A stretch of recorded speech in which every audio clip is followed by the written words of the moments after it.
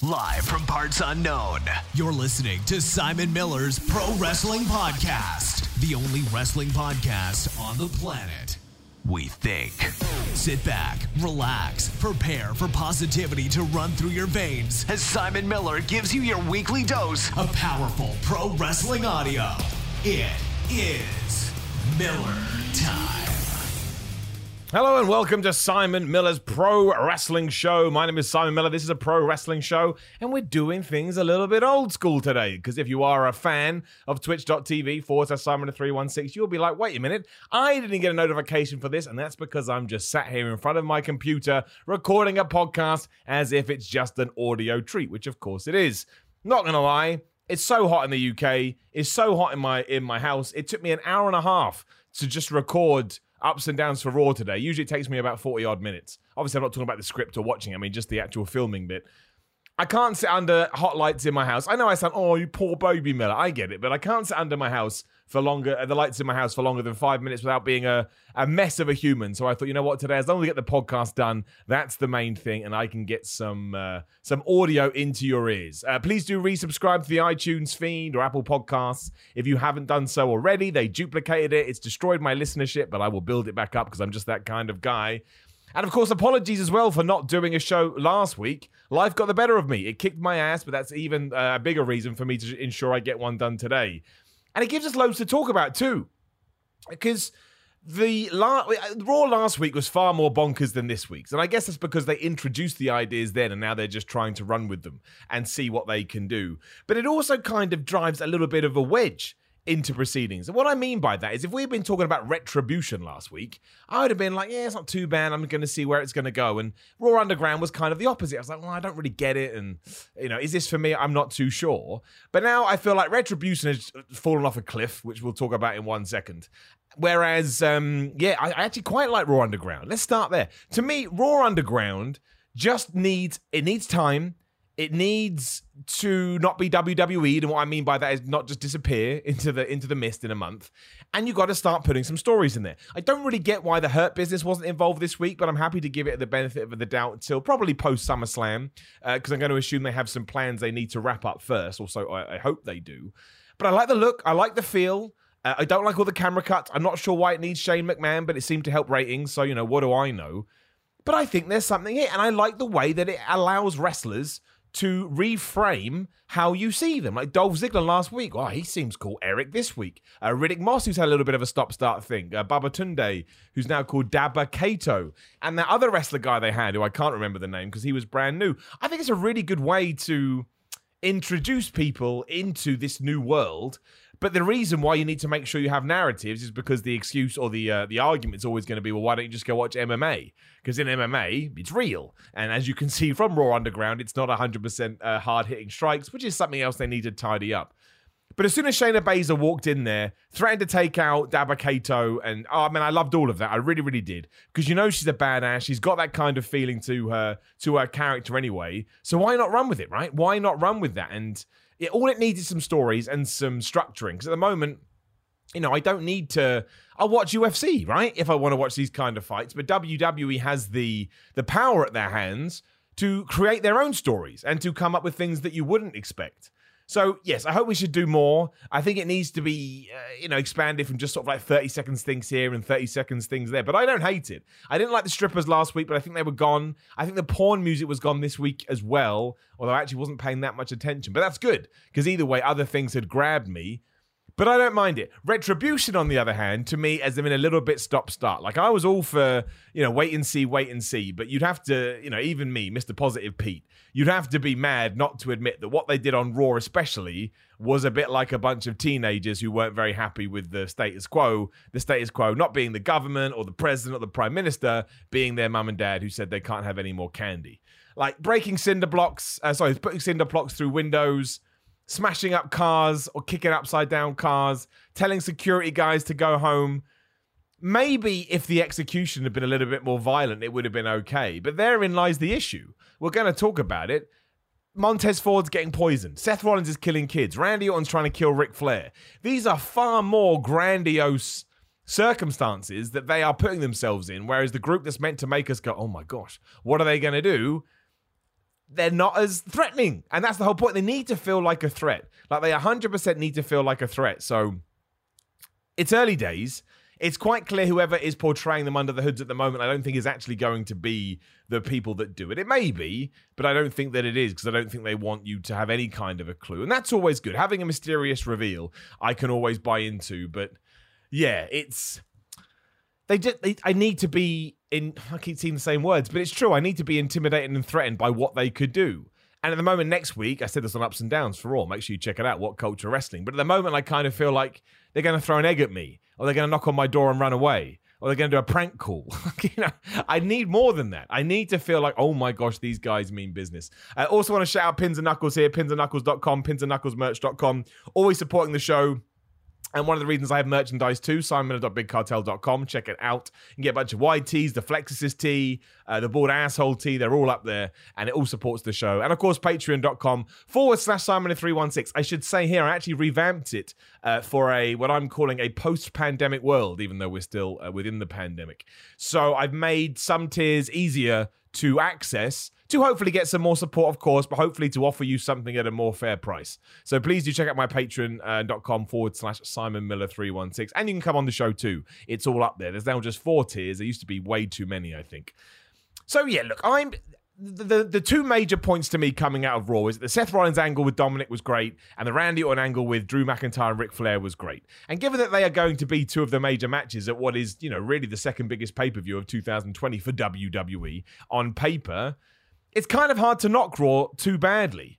I never thought that I'd be up for Dominic versus Seth Rollins, but I am. I think it's been portrayed well. I think Dominic comes across as an underdog.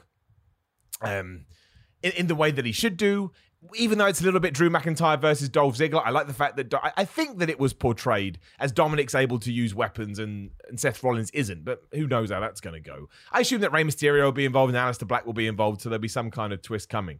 But just the sheer beating. Like when I saw it was a contract signing, I rolled my eyes a little bit, just because I feel like we're done and dusted with that. But whatever, it was executed fine. And then, when I saw Humberto Carrillo lose to Seth Rollins, I didn't understand that, because Humberto doesn't need to lose anymore, and Seth Rollins certainly doesn't need any more wins. Like, he's Seth frickin' Rollins, right? We already accept him as a top guy. But if it was to get to the thing we did afterwards, then that is okay. It's kind of my justification for Kevin Owens later, but then Kevin Owens is more protected than Humberto, hence being the difference. But yeah, after all is said and done, Seth Rollins has won. Murphy goes after Dominic. Dominic has his little bit of a comeback, which you need. He's got to come across like a fighter. And then they just kick the absolute shit out of him with a kendo stick. And I'm talking, if you aren't going to watch Raw or you just want to see what I'm talking about, just go and Google it. It's on WWE.com. It's on all their social medias. They were just, they weren't holding back, intentionally so, because I think they want to build some serious sympathy for him. And it worked. Like, it really, really worked. And I also think there's a doubling down here of, I've already seen them, even though I think it's preposterous. Oh, well, Dominic hasn't paid his dues. He shouldn't be in a SummerSlam match. I'm like, man, he's Rey Mysterio's kid. Who wouldn't want to take advantage of that? Let's just be happy for the man. Enough of this Schadenfreude. But now he's gone to show, he will die for the business. Or whatever whatever the hell they were trying to do. He's paid his dues, basically. But I really liked it. I think it's going to be a good match. I think there's probably a way for Dominic to win that still protects Seth Rollins. What that is, I don't know. But again, I think there's going to be interference there. But at the same time, let's say Seth Rollins wins. Seth Rollins wins. Is that a problem? Not really. I don't think we're going to push Dominic as a major player, but I do think we should use him more. I know it's it kind of comes down to what we do with Rey Mysterio, because that's why he, thinking about re-signing with WWE is to get assurances about what they'll do with his child, which again, I totally understand. But I liked it a lot, and I thought it was a really, really good way to start off Raw. It was heated. Surprise, surprise, the long-term storylines in the company are the best. Hopefully they'll catch on to that. I just hope Rey Mysterio is going to be able to watch it, because of course he hasn't got an eye. And that could make it a little bit of a problem. We cut straight from that for all this stuff with Montez Ford, as we talked about. Montez Ford got poisoned, which is the most hilarious and WWE thing in the late 90s ever. And it's kind of okay. It's just, I think the shame is that it's the way to build a tag team title match. And as soon as you introduce poison, that's going to hang above the championship belts, which kind of waters them down. Because did we really talk about them on Raw at all? No, we were talking about the poisoning, as you would have to. But Andrade versus Dawkins, it just annoyed me because it was the start of so many distractions. It's like this week they went, we won't do any roll-ups apart from one, but we'll do distractions. And it's twofold to me. One, I don't want too much of the same anyway because I like variety. But when you do have situations where you need to use a roll-up or a distraction or whatever, then they do still they do still feel kind of crappy because we use them across the show. And that's why it gets under my skin a little bit. It's a fine way to get out of a contest, but not if you're doing it for every single thing. And we saw it here when Andrade lost because Zelina Vega was on the ropes, even though she was, Dawkins already had the match won. So it was almost a pointless distraction. And then we went straight into Bianca Belair versus Zelina Vega. And there was more distracting. I mean, again, it didn't really lead to the finish, but there's just so much distracting of officials that it kind of takes you out of it. I also thought we could have probably built Belair Vega a bit more. I quite like that feud. I think Zelina's good. I think Belair is good, but she just won here, so surely that's a one and done. I mean, it won't be because it's WWE. I don't know whether I'm going to assume the Street Profits just retain at SummerSlam as well. Again, I don't really know the direction for this feud. It feels a little bit slapdash and a little bit like we're just booking it all over the place. But again, there's all these rumors that WWE is just, rewriting scripts all the time, which would explain why there's not really a connecting thread going through them. Again, it just baffles me because the Sasha Banks Bayley stuff, Drew, Randy, Seth, Dominic have all been storylines that WWE has invested in and giving time, and now they're paying off. Dominic Mysterio, who ever thought they'd be this... I mean, I'm sure some of you aren't, but who would have thought they would have been this interested? I want to see that match. And maybe if you had said to me that was going to be one of the planned matches a few months ago, I wouldn't have bought into it. And I would have thought it was stupid. But no, not at all. I'm kind of looking forward to it. VIP Lounge was good. MVP is great. I like his feud with Apollo Crews. Apollo Crews, much like Drew, is being booked as a strong babyface and a good champion. Then he had to lose to Shelton Benjamin, which, of course, is always the balancing out act. And not only was it a distraction, but it was also the most devastating move in all of sports entertainment, the surprise roll-up, which is 60 since March 2020 across Raw and SmackDown. And that's not even me counting 24/7 title roll-ups, because I thought, well, this is pointless anyway, because that's how it always ends. To me, it just means that Shelton Benjamin now it's got to be a triple threat match for the belt. It won't be, but I don't see... I mean, I suppose it's because you want the Hurt Business to be a smart group. And if they lose to... Apollo's obviously going to win at the pay-per-view, or so I would assume. So you don't want to make them look too dumb. But then just don't do the match. We've heard this all the time. And who did it really help? I liked the bit afterwards when Lashley tried to beat him up, but Apollo not only got out of the way, but was also able to slam MVP. But then why can't Apollo... be a Seth Rollins or a Randy Orton, where he's just allowed to win here to keep his strength alive? Because, Randy Orton beat Kevin Owens clean, and Humberto Carrillo got beaten, well, kind of clean. There was actually some distraction in that too, which is why it was too much. But maybe I'm being a little bit harsh. I still like the Hurt Business a lot. I think Shelton Benjamin, Bobby Lashley, and MVP together just have awesome chemistry. And Apollo Crews is just now they finally allowed him to let him speak and do more of his thing. I think you get a much better idea of why he was signed in the first place. And that wasn't his fault. He was never allowed to. So, yeah, big fan of him. Happy to see Mickie James back. She's going to be feuding with Natalya with Lana in her corner. You can't make too many aspersions about it now because we don't know what it's going to do. I like the fact that Natalya and Lana are buying all into this and they're dressing the same and they're going to have this... It kind of feels like Lana looks up to Natalya as the leader and doesn't think she gets the respect, and Natalya agrees. It was kind of a crappy way to end everything with Bobby Lashley because it just finished. But again, there's always an exception to the rule, and I think just getting out of Dodge as quickly as we could was the right thing to do. So I'm not going to get too mad about it. It was what it was. There's not much to say, not much to write home about. Which was the same with the 6-man tag or the 8-man tag that was next. Ricochet and Cedric Alexander, the Viking Raiders versus Tozawa and his ninjas. I mean, it was all just to get R-Truth his 24/7 championship back. I don't know why I got excited about a match that had ninjas in it. Like, even me saying that sentence should be enough to put me off.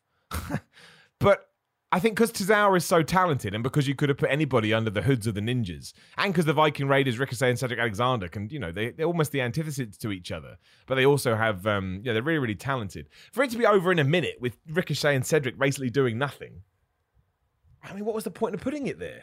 Does R-Truth having, getting the belt back do anything? A small part of me thinks that's probably time to wrap that up. and not even bother doing anything else with the 24/7 championship. Unless you've got a new idea, I don't see what going back to the well does. And I still don't know why Tozawa is a ninja. I think that's why I bought into this more than I probably should have done, because he's such a good worker. I was like, oh, maybe they'll... You remember he was having all those when he was being a jobber, basically, but they were still giving him loads of stuff. You know, he was still proving how good he was in the ring. I thought that we were going to do it here.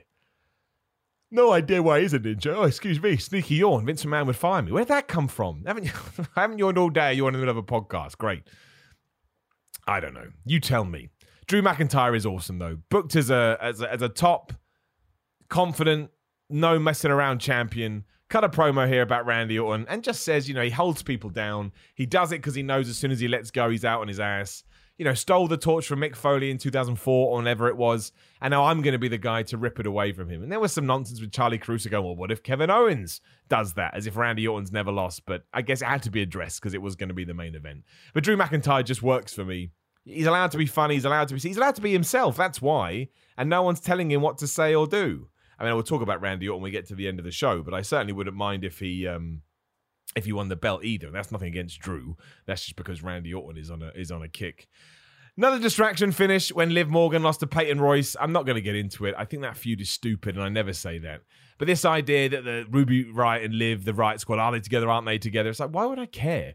It didn't even make sense a few weeks ago when Bianca Belair was hanging around with Ruby Riott. So, you know, I don't have any faith that you're going to do anything, which is the complete opposite to Asuka versus Bayley, which was the best match on the show. An absolutely fabulous women's, well, it wasn't a championship match, but for a women's championship match at SummerSlam against Sasha Banks. You know, it just serves everybody. I know that some people are, oh, I can't believe you beat the champion. But yes, the reason that she lost is because Sasha Banks set this up. So either Sasha or Bayley's going to lose their championship at one point. The other one was get super jealous, turn on it, and then we build to that match. It was 100% the right thing to do. And again, this match was just excellent. Asuka can work with anyone. When Bayley, well, I think Bayley's good regardless, but she's especially good when she's got the right opponent. And this kind of ties into what I was talking about earlier. Of course I wanted Sasha Banks to be distracting on the outside. It's their MO. It's what I've come to expect. They're bad people. But it did, you know, feel a little bit lackluster here because we'd seen, what, four other distraction finishes? I mean, 3 from the top of my head because the Humberto Carrillo one, the Apollo Crews one, and the Peyton Royce one, and the Bianca Belair one, and the Dawkins one. It's 5. 5 distractions. And this didn't lead to the finish here, so it's not as bad. But this is where you should save it from. So that we as fans are keeping an eye out going, oh, maybe Bayley is going to win because of the distraction. But it'd been run into the ground, so where you didn't care. But I mean, I'm picking at straws here. There's no need. It was so good. It was such a good match. And yeah, I can't wait to see what they do with the Battle Royal on Friday to determine who the hell's going to be Bayley's contender at SmackDown. I think one of them, at SummerSlam, I think one of them's going to lose. And that's the right time to do it. I almost think that given that there's no fans, WWE may now try and eke Sasha Banks and Bayley out till WrestleMania 37, which would be absolutely incredible. I don't know if they can do it, but I certainly would like to see them try. So far, so good, is what I will say. Excellent. Really, really good. And the closing angle was fire too. It just was. It was a shame that obviously Kevin Owens had to be a punching bag.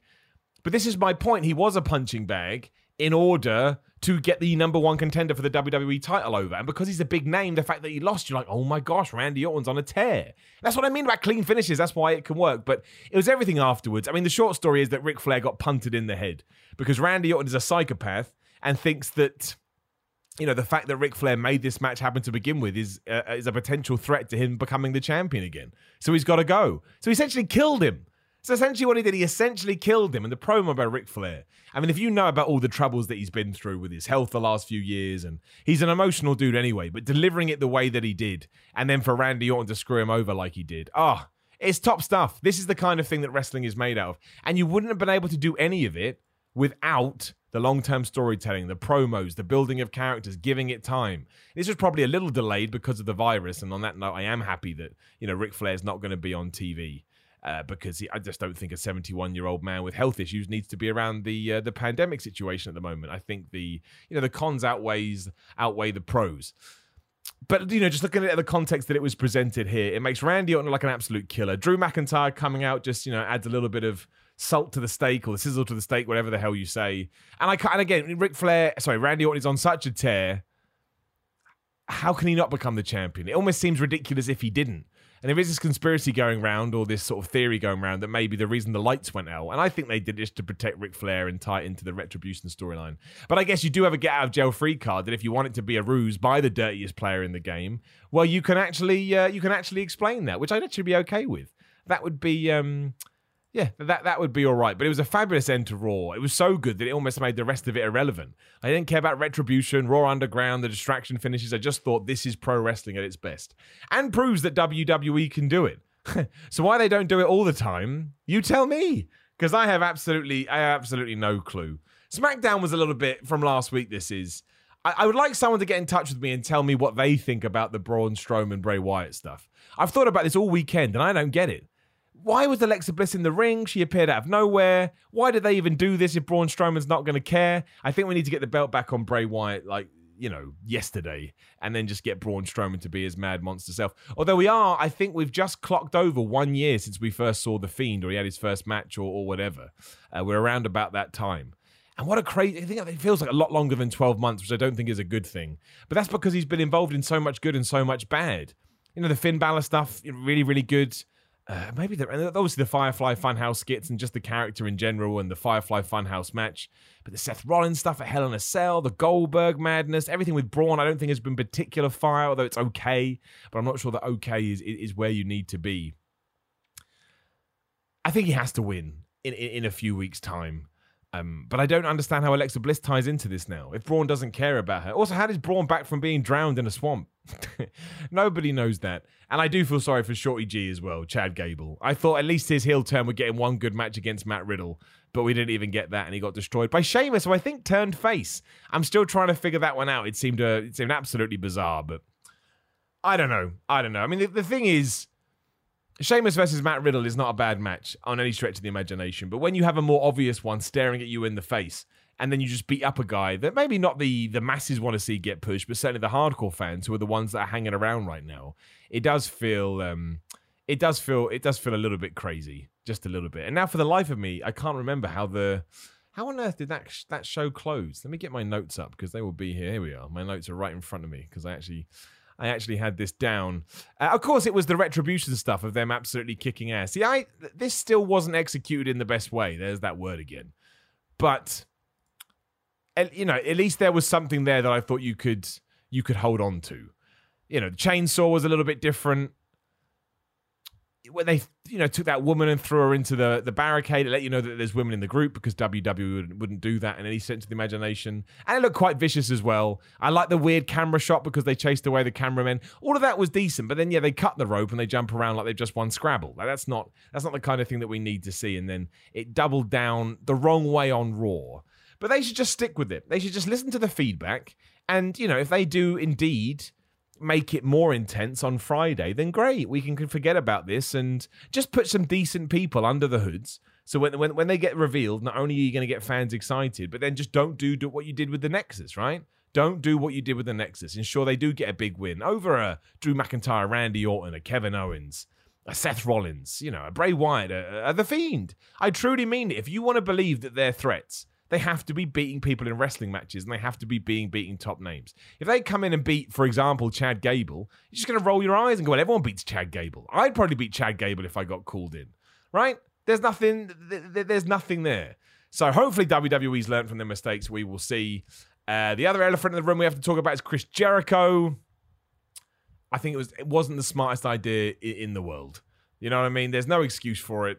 I don't know the reasons behind it. I hope that there's no... I'm talking about him playing a gig at Sturgis over the last couple of days. In a world where it seems beyond risky to do that kind of thing, especially when you got guys like Jon Moxley, who, even though he tested negative for the virus, decided, you know what, I'm just going to wait it out just in case. It's one of those situations where you're like, man, I don't think that we need to be doing that. But hopefully everyone is going to take the right precautions. That's the main thing. Health and safety. That's all I care about. I don't want anyone to get sick. I don't want anyone to die, obviously. And I want to get through this as quick as we can. And obviously doing things like that probably isn't probably isn't going to help. But look, it happened over here in the UK as well, if you don't know. Really bad too. A Celtic player went to Spain, and when you come back from Spain, you got to quarantine for 2 weeks. Didn't tell anyone, played in a football match, and now Celtic and Aberdeen Scotland Premier League matches have been stopped. They've been shut down for a week or so. Why people have to quarantine? Just because of one person. And that's really what should happen with Chris Jericho too, but I'm not in control of any of that. But it surprised me. I shall say this. It was a big surprise. And I don't know what AEW's response will be. I don't know.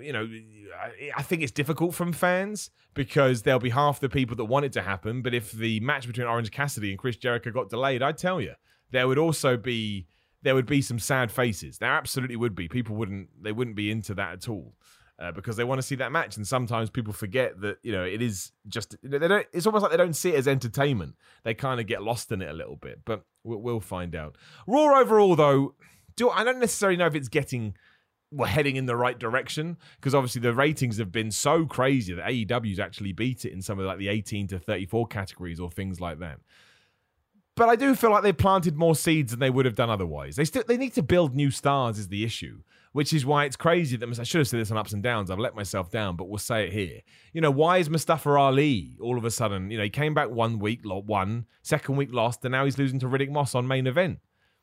It's nothing against Riddick Moss, but Mustafa Ali, to me, at the moment, you need to build Riddick Moss, whereas Mustafa Ali has some tenure with the fans. And I don't know about you, but I want to see him treated.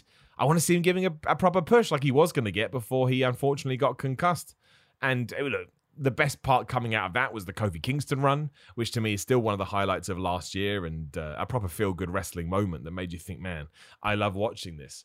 But I don't see why we wouldn't go back to it at some point.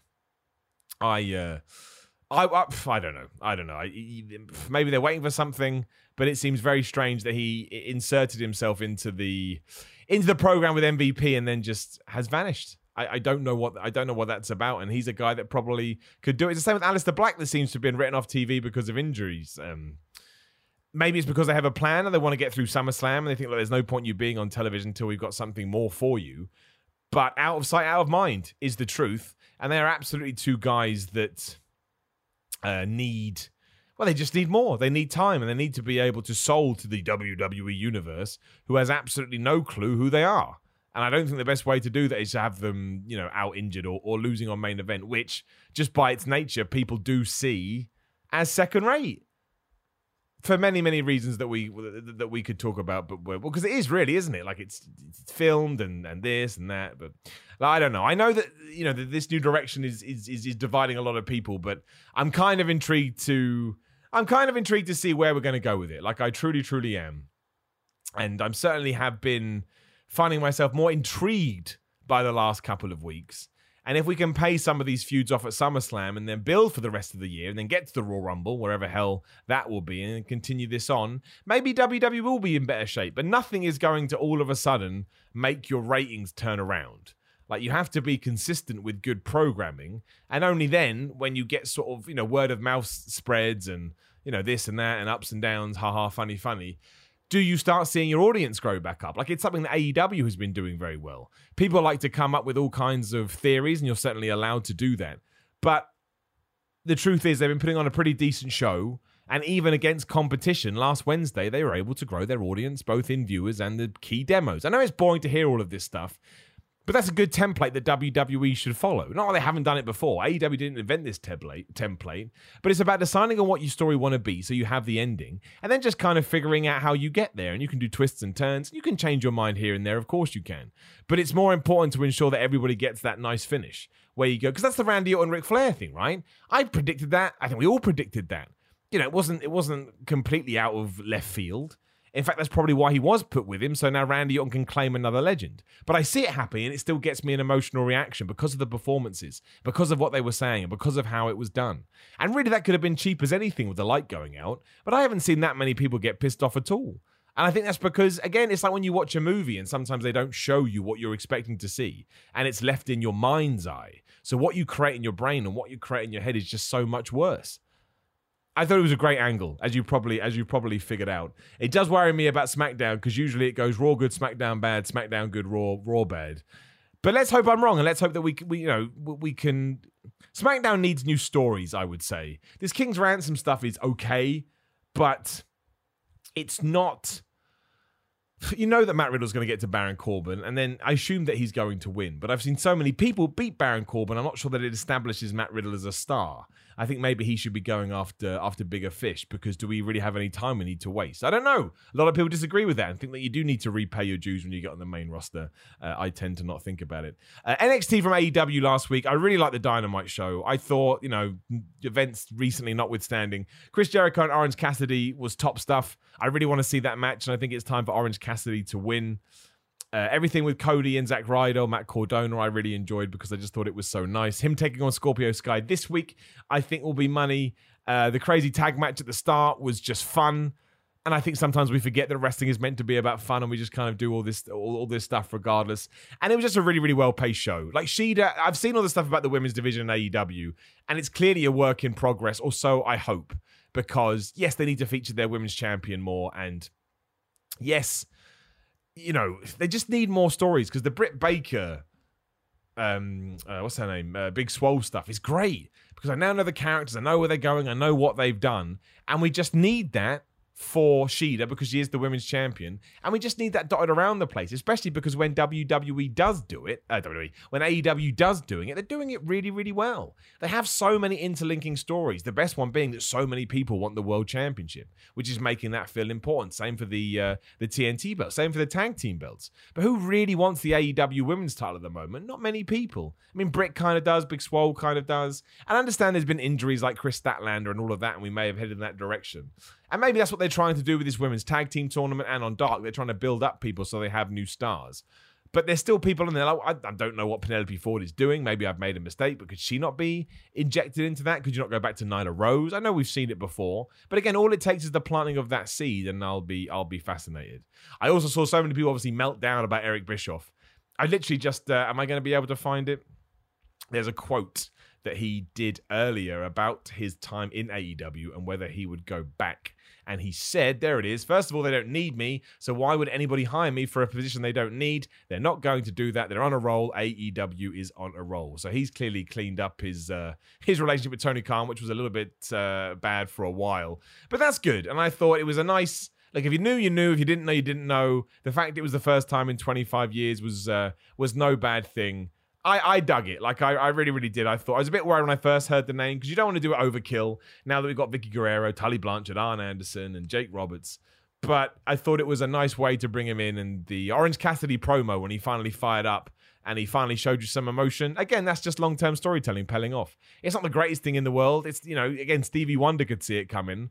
But I was still invested in it. And I think invested in emotions are the thing that I'm relearning. It is the simple stuff that gets me into wrestling. And you can still do the flips and the dives and the bonkers stuff. But as long as there's that story thread going through it too, which is why I want Raw Underground to have something like that. I'm not saying it's going to be sad or heartbreaking. But even I thought the idea of the Hurt Business taking over to hurt people, and maybe even rebranding it the Hurt Business instead of Raw Underground, or having an amalgamation of the two, would have given them something different to do and made them feel like a new group. And maybe they are still going to do that, but they feel like they need to get the Apollo Crews feud out the way first. So look, there are some silver linings here. A lot of it is a bit meh. Retribution certainly need a tweak, but they have only been doing this for a week. I know it's been 3 shows, which always feels like a lot because WWE produces content like nobody's business, but it's 3 shows. And again, I've always said this, I don't mind them trying and failing, but as long as they're hearing some of this feedback, and look, they can reject the feedback, but I just hope they're hearing it and processing it in whichever way they think is the best way to do it. I think they need to be more... The coolest thing about the Nexus, which is what a lot of people compare them to, is the Nexus came out, they destroyed the ring, they choked Justin Roberts. I know Daniel Bryan got fired, but it still looked incredible. And if Wade Barrett had eventually beat John Cena, I think we would have built this new main event star. So at the moment, we haven't got that first bit quite right, but we certainly can do it. And whoever the leader of this thing is needs to go straight after the world title or straight after a big guy. And they need to win. Because otherwise, they've turned up at Raw and the status quo, there's that word again, is still intact. And if you're out for retribution, usually it's to shake things up.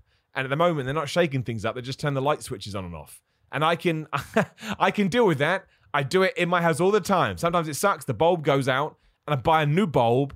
And we just move on to something else. All right, that's enough about that. Because it's a little bit of a different show, obviously we lack the interaction of a Twitch feed and things like that. I just thought I'd answer some questions that I threw out there to you this morning at Simon316 on Twitter, Instagram, all that kind of nonsense. I'm going to start with my man Dustin Parry, who says, should MJF get the title in this match coming up, or would it build him further to have the belt slip through his fingers this time?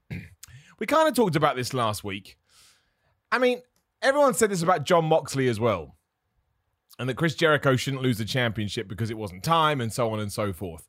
I think if we get to All Out and it just feels like it makes sense to give MJF the title, I don't think it's the worst thing in the world. Jon Moxley is so over that he can survive losing as long as you come up with a good way as to why he loses. Whereas MJF may actually cement this rise that he's been on, becoming the world champion. There is something to say that, you know, with all this presidential type stuff with the campaigning, if he doesn't win, it may actually hurt his character. I doubt it, because when you can cut a good promo, you can usually do whatever you want. And again, it all comes down to what the decision is and what the plan is and what the story on the fallout is and stuff like that. I personally think that I would like to see MJF as champion because I think it would be insufferable. And I think Jon Moxley, you know, as the babyface champion, has been there long enough that you can switch it and kind of change the structure of your whole show. So I'm going to go behind MJF, but I think this is the great thing about booking matches like this. Really, whoever wins, I'll be happy. So I win, which is awesome. My man Baz says, do you think we get the 4 Horsemen reveal tomorrow during Tag Team Appreciation Night? Do you think TH2 will start to gain ground in the division as Cody is on record as Jack Evans is one of the most underrated guys on the roster? And how do you think Jericho Orange will top match 1? I mean, you could probably do something tomorrow. I kind of think that we won't because the build has been more teasing at the moment. And I think when you pull the trigger on that, you want to make it not obvious, but that there's a little bit of steam behind it. TH2, yeah, Jack Evans and Angelico are back now, aren't they? I'm not sure where they're based. I've read sort of some of Jack Evans' tweets, and he seems like he's got his head screwed on really well. So yeah, I do think he'll do well. There are a bunch of guys in AEW that just need more time, and they will come to fruition. They will, and you know those guys. They just need, again, like most people, we already talked about it. They just need a cool story to get fans invested in them that way, and they've absolutely got the wrestling chops. Jack Evans especially is ridiculous, and I think Jericho and Orange Cassidy too will top it. I think the build's been slightly better this time, but also I think Orange Cassidy is going to win. So, you know, as soon as you get that sort of first big shock upset win in AEW, I think that's going to cause shockwaves. And you're doing it with a guy that does seem to have a little bit of mainstream appeal. And to me, that carries more weight than the first one, which kind of came and went. It was still good. But I don't know. We will see what they do. But I think there's a lot riding on it, and it should be good. Captain Cat to the Night Rider, great name, said, would you ever travel and go wrestle in either Mexico or Japan once everything is back to normal? My rule with professional wrestling bookings is if you do book me and I can make it, I'll be there. That's it. I'd love to travel the world. I'd love to travel... and wrestle on the other side. That sounds absolutely incredible. Whether I'm worthy on that is a different question, but I certainly want to push this wrestling career as far as I can. And yeah, that's been the worst thing about not the worst thing, but one of the bad things about this pandemic is that wrestling in the UK has just stopped, and I miss it dreadfully. I get pangs for it, which is good though. Again, there's always a spin, and the spin is I clearly must like it to a certain degree to get that pang. My man Daniel says, is Bayley's title run one of the best in the last 20 years? So we're going back to 2000.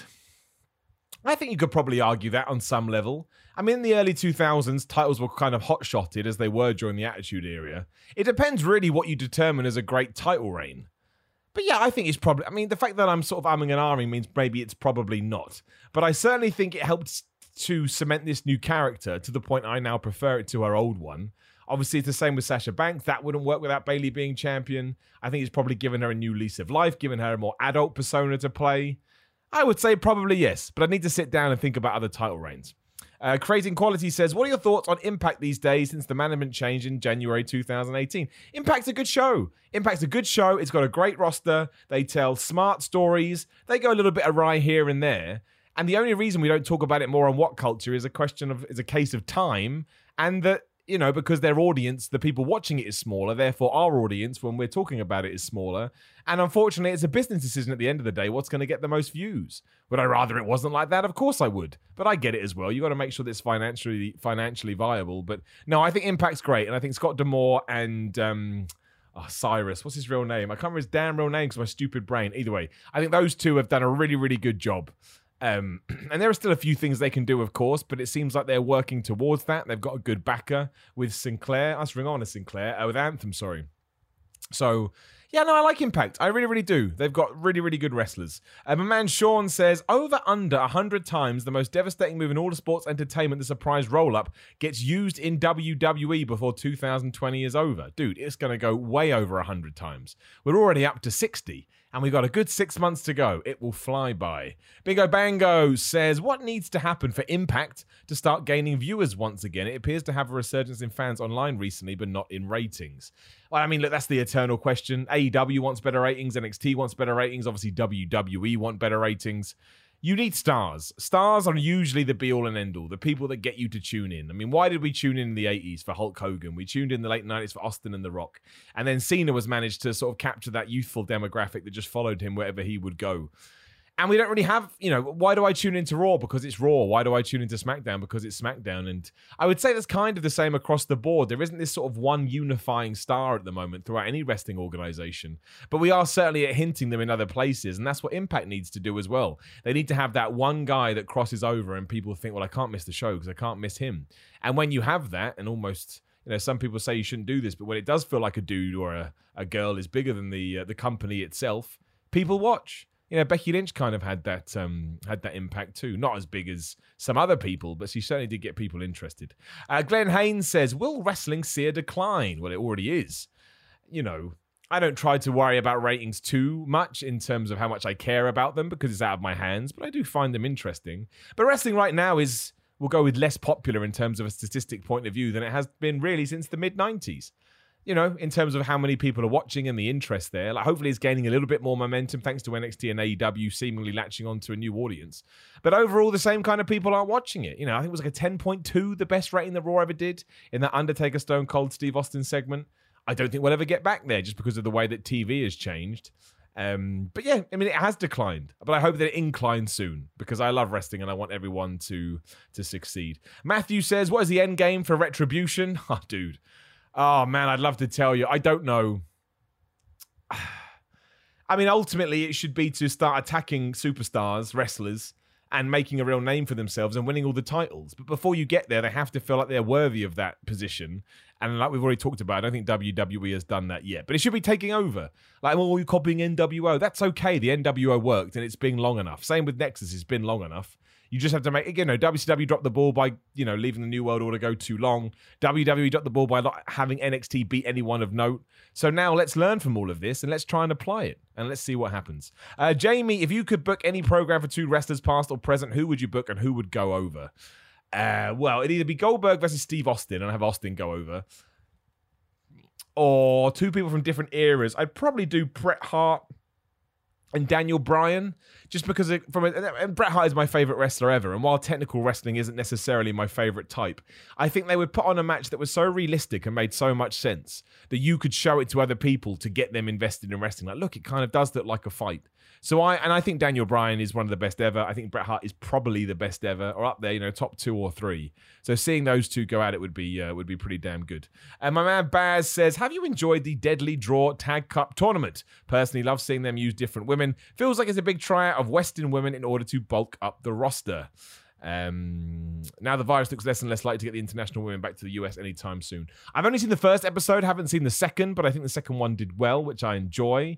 And yeah, look, if it's more time to get that division over, that's fine. I hope eventually it does move over to Dynamite. But, I like Nyla Rose a lot. I think she's great. I like Chris Statlander. I know she's not in the tournament, but Shida, Penelope Ford, all these women are awesome. But you're right, you do need to find other people to be able to fill those slots.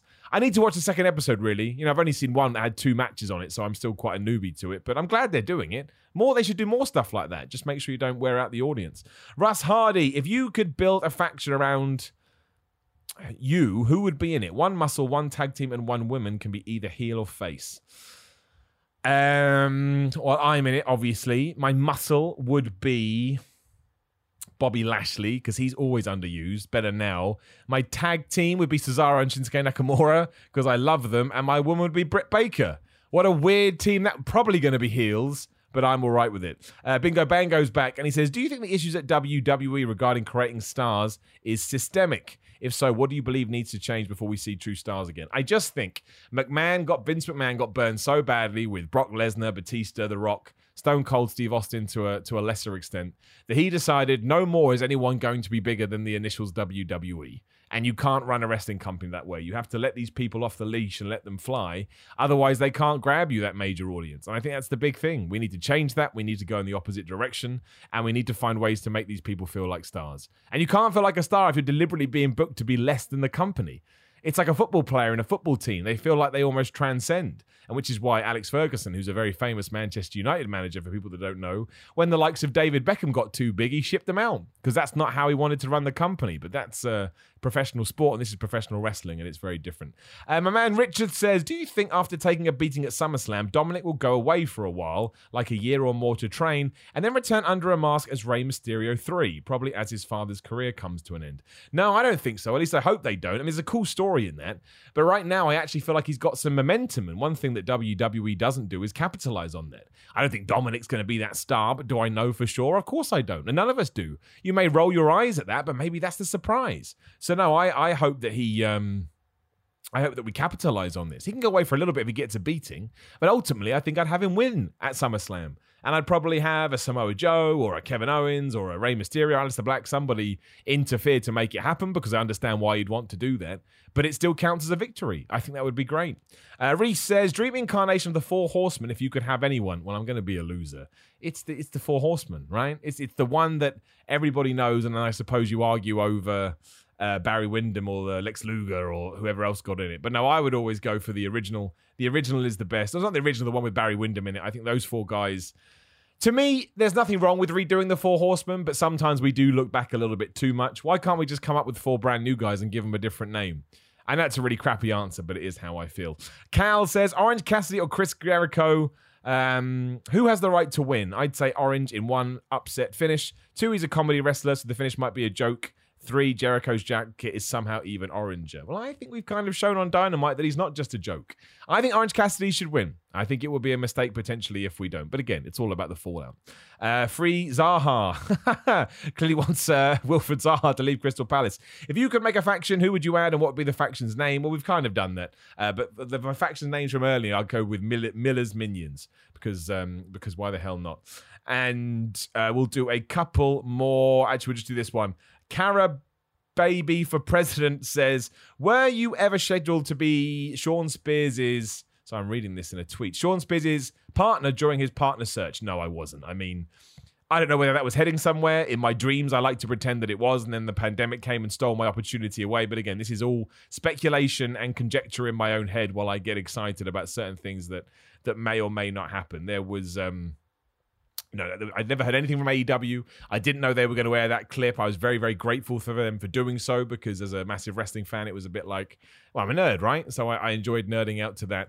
But we'll wait and see what happens. At the moment, like, no one can go anywhere. Everybody's trapped in their houses. I'm not trapped in their houses, but we certainly can't go abroad. But I like to dream big, and I like to shoot my shots, and I like to believe. So if anything changes, I'll let you know. But no, I was never meant to be his partner. But would I have done it? You bet yo ass. Right, now we'll get to, we'll just wrap things up, I should say. We will be back on twitch.tv/SimonMiller316. There's no point me sitting in this room and only doing a 15-minute podcast. It would have been ridiculous.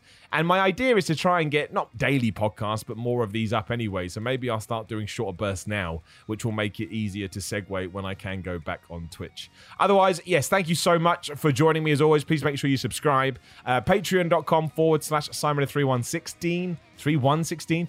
Check out the new tiers, see if they work for you. YouTube.com, search for Simon Miller, give me a subscribe. Twitch.tv, we've already mentioned. On Instagram and Twitter at SimonMiller316. And I got merchandise, SimonMiller.BigCartel.com. Got a wide t-shirt, bald asshole t-shirt, a bunch of Simon Miller slaphead t-shirts, which always sounds weird.